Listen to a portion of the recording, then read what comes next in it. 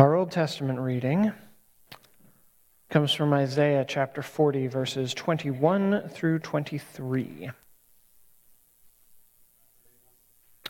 21 through 31, in fact.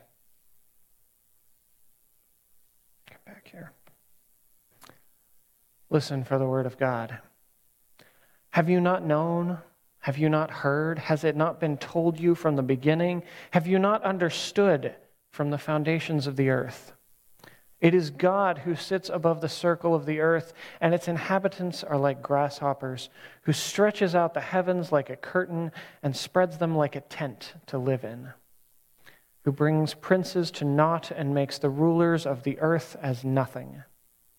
Scarcely are they planted, scarcely sown, scarcely has their stem taken root in the earth, when God blows upon them and they wither, and the tempest carries them off like stubble. To whom will you compare me? Or who is my equal, says the Holy One. Lift up your eyes on high and see who created these. God, who brings out their host and numbers them, calling them all by name, because God is great in strength, mighty in power. Not one is missing. Why do you say, O Jacob, and speak, O Israel, my way is hidden from the God who is love, and my right is disregarded by my God? Have you not known? Have you not heard? The Holy One of Israel is the everlasting God, the creator of the ends of the earth. God does not grow faint or grow weary. God's understanding is unsearchable. God gives power to the faint and strengthens the powerless. Even youths will faint and be weary, and the young will fall exhausted.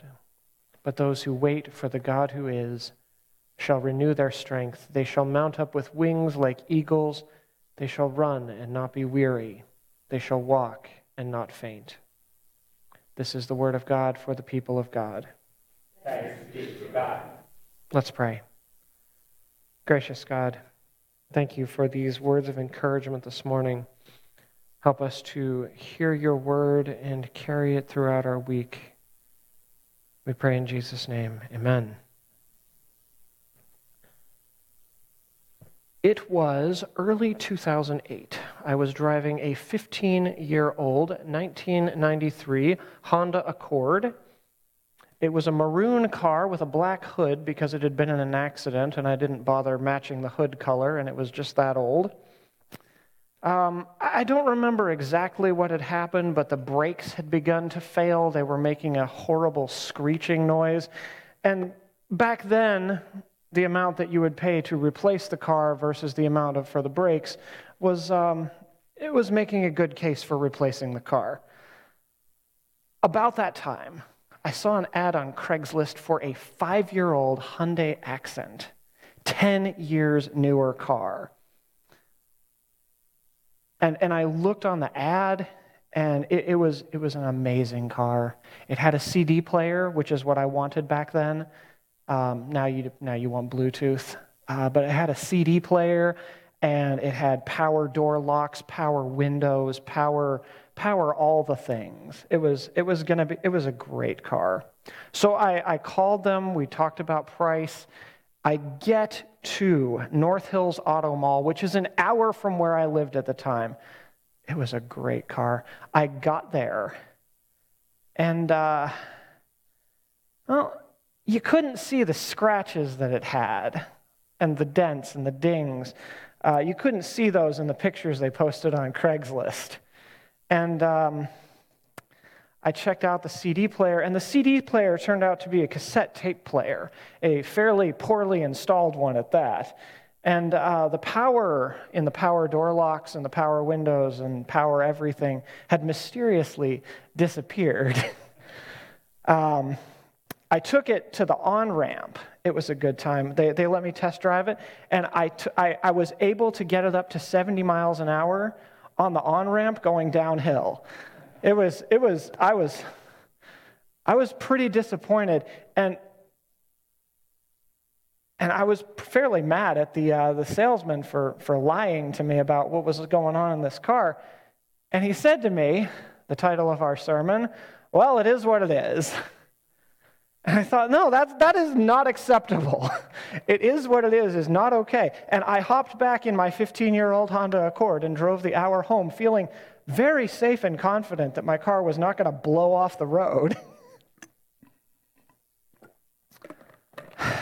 It is what it is. That's what people tell you when they point out that the situation is really screwed up. When you say that a disease is awful or that a problem is bad or there's violence in the world that shouldn't be there, they say, well, it is what it is. Just accept it. It's not what you want, but there's nothing that you can do about it. It is what it is. And I'm not saying that to judge anybody who has been in a situation where they've just said, well, it is what it is. But you know what book I've never read that says it is what it is? What book never says it is what it is? It's the Bible. There's certain places that are, well, this is the story of a thing that happened. Jeremiah tries without much success to get the leadership of Israel to accept and understand that their enemies are going to conquer them, that they should not flee to Egypt, but nobody listens. The Bible is a book that is crammed to the gills with impossibility, alive with a God who refuses to accept, well, it is what it is, as the last word, who's constantly about the business of changing the impossible to the inevitable. The first 5 books of the Bible have laws about how to love one another in community, among other things, because injustice cannot be allowed to be, it is what it is. The prophets reinterpret those laws for a people who've missed the point. God keeps sending people. A lot of people think that the Bible's a book filled with ridiculous tales, and of course it is. Dreams tell the future, city walls collapse because of a shout. One man defeats an army, a shepherd boy defeats a giant. An empire is defeated and the new top dog sends the exiles home. A prophet promises a day when the lion will lie down with the lamb, and that's even before we get to Jesus. Isaiah, I think it was, said, "The redeemed of the Lord shall return and come with singing unto Zion." Jesus comes and he heals people left and right, including Simon's mother in this morning's story read by Robert. He's casting out demons, raising the dead, and he tells his followers they can order a mountain to go swimming in the sea and it will listen. And after the state executes the death penalty on him, he comes back to life. Whatever the opposite of it is what it is where we find God. God is, I will be who I will be. Some people say they don't want change. Well, then probably shouldn't open a Bible, because God is not content to leave the world in whatever screwed up way we and our fellow human beings manage to bring it to.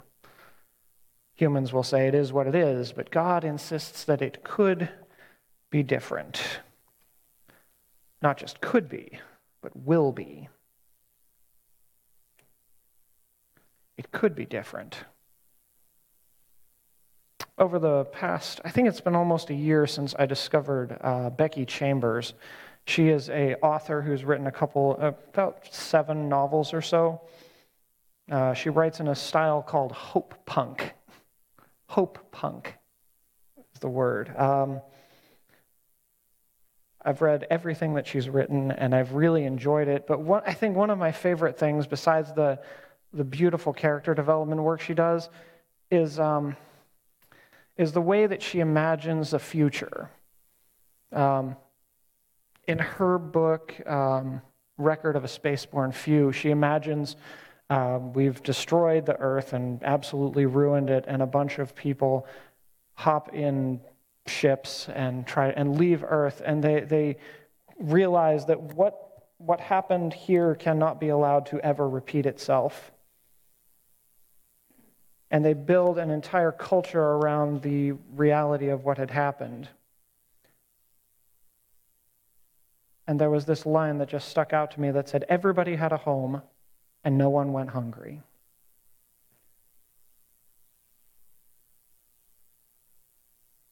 In another book, A Prayer for the Crown Shy, there's a beautiful quote where she says, nobody should be barred from necessities or comforts just because they don't have the right number next to their name, referring to, they're talking about the financial system in her fantasy world that she's created. It's a totally different, it's a reimagining. It's stories about a world or worlds or realities that are different than the one that we live in.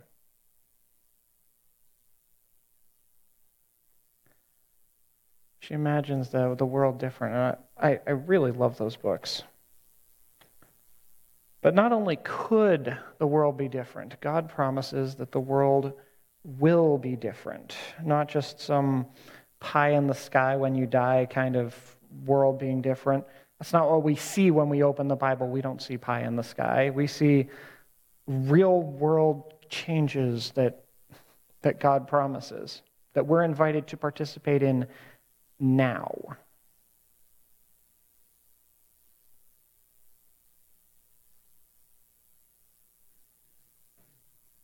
It's Black History Month. Welcome to February. They picked the shortest month of the year and probably one of the longest feeling months to choose for Black History Month.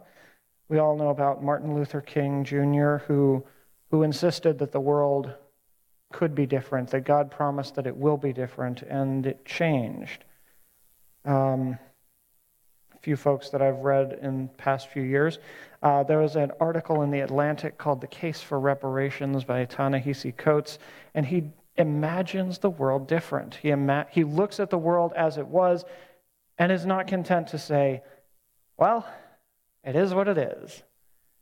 He imagines the world being different. Marlene, I think, was at Presbytery with me, right, when we heard the gentleman talking about reparations. He recommended a book called From Here to Equality, which I read, which genuinely imagined that the history and consequences of racism that happened over probably the entire history of this country, that we can do something about it as a country, that there is something that can be done and should be done and can be done. I said it can be done. And it's not just racism. There's agitators everywhere imagining that we don't have to accept it is what it is. People talking about how loneliness and isolation that we live in were designed, and we can undo that. We could build cities differently.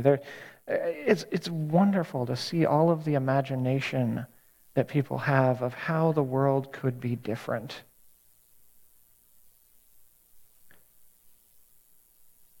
Scripture does not accept the world as it is what it is. The Bible encourages us not to simply accept that a thing is impossible, but rather invites us into a world where that impossibility is not only not impossible, but is inevitable, like in Isaiah 40, which I just read. Not only possible, but Mark described it as past tense. Already happened. Not for the purposes of manipulation, not as a mere metaphor, but a world where sickness is not unhealable, where injustice is not inevitable, where racial divides are not irresistible, where the hungry are fed and the outcasts are brought into community, because Scripture invites us to imagine this world, because we can't live in a different world until we believe that a different world is possible. Let's pray. Gracious God, help us not to accept it is what it is as the last word. Help us to hear your word speaking over and against it is what it is, with a word of hope and transformation and healing. We pray in Jesus' name. Amen.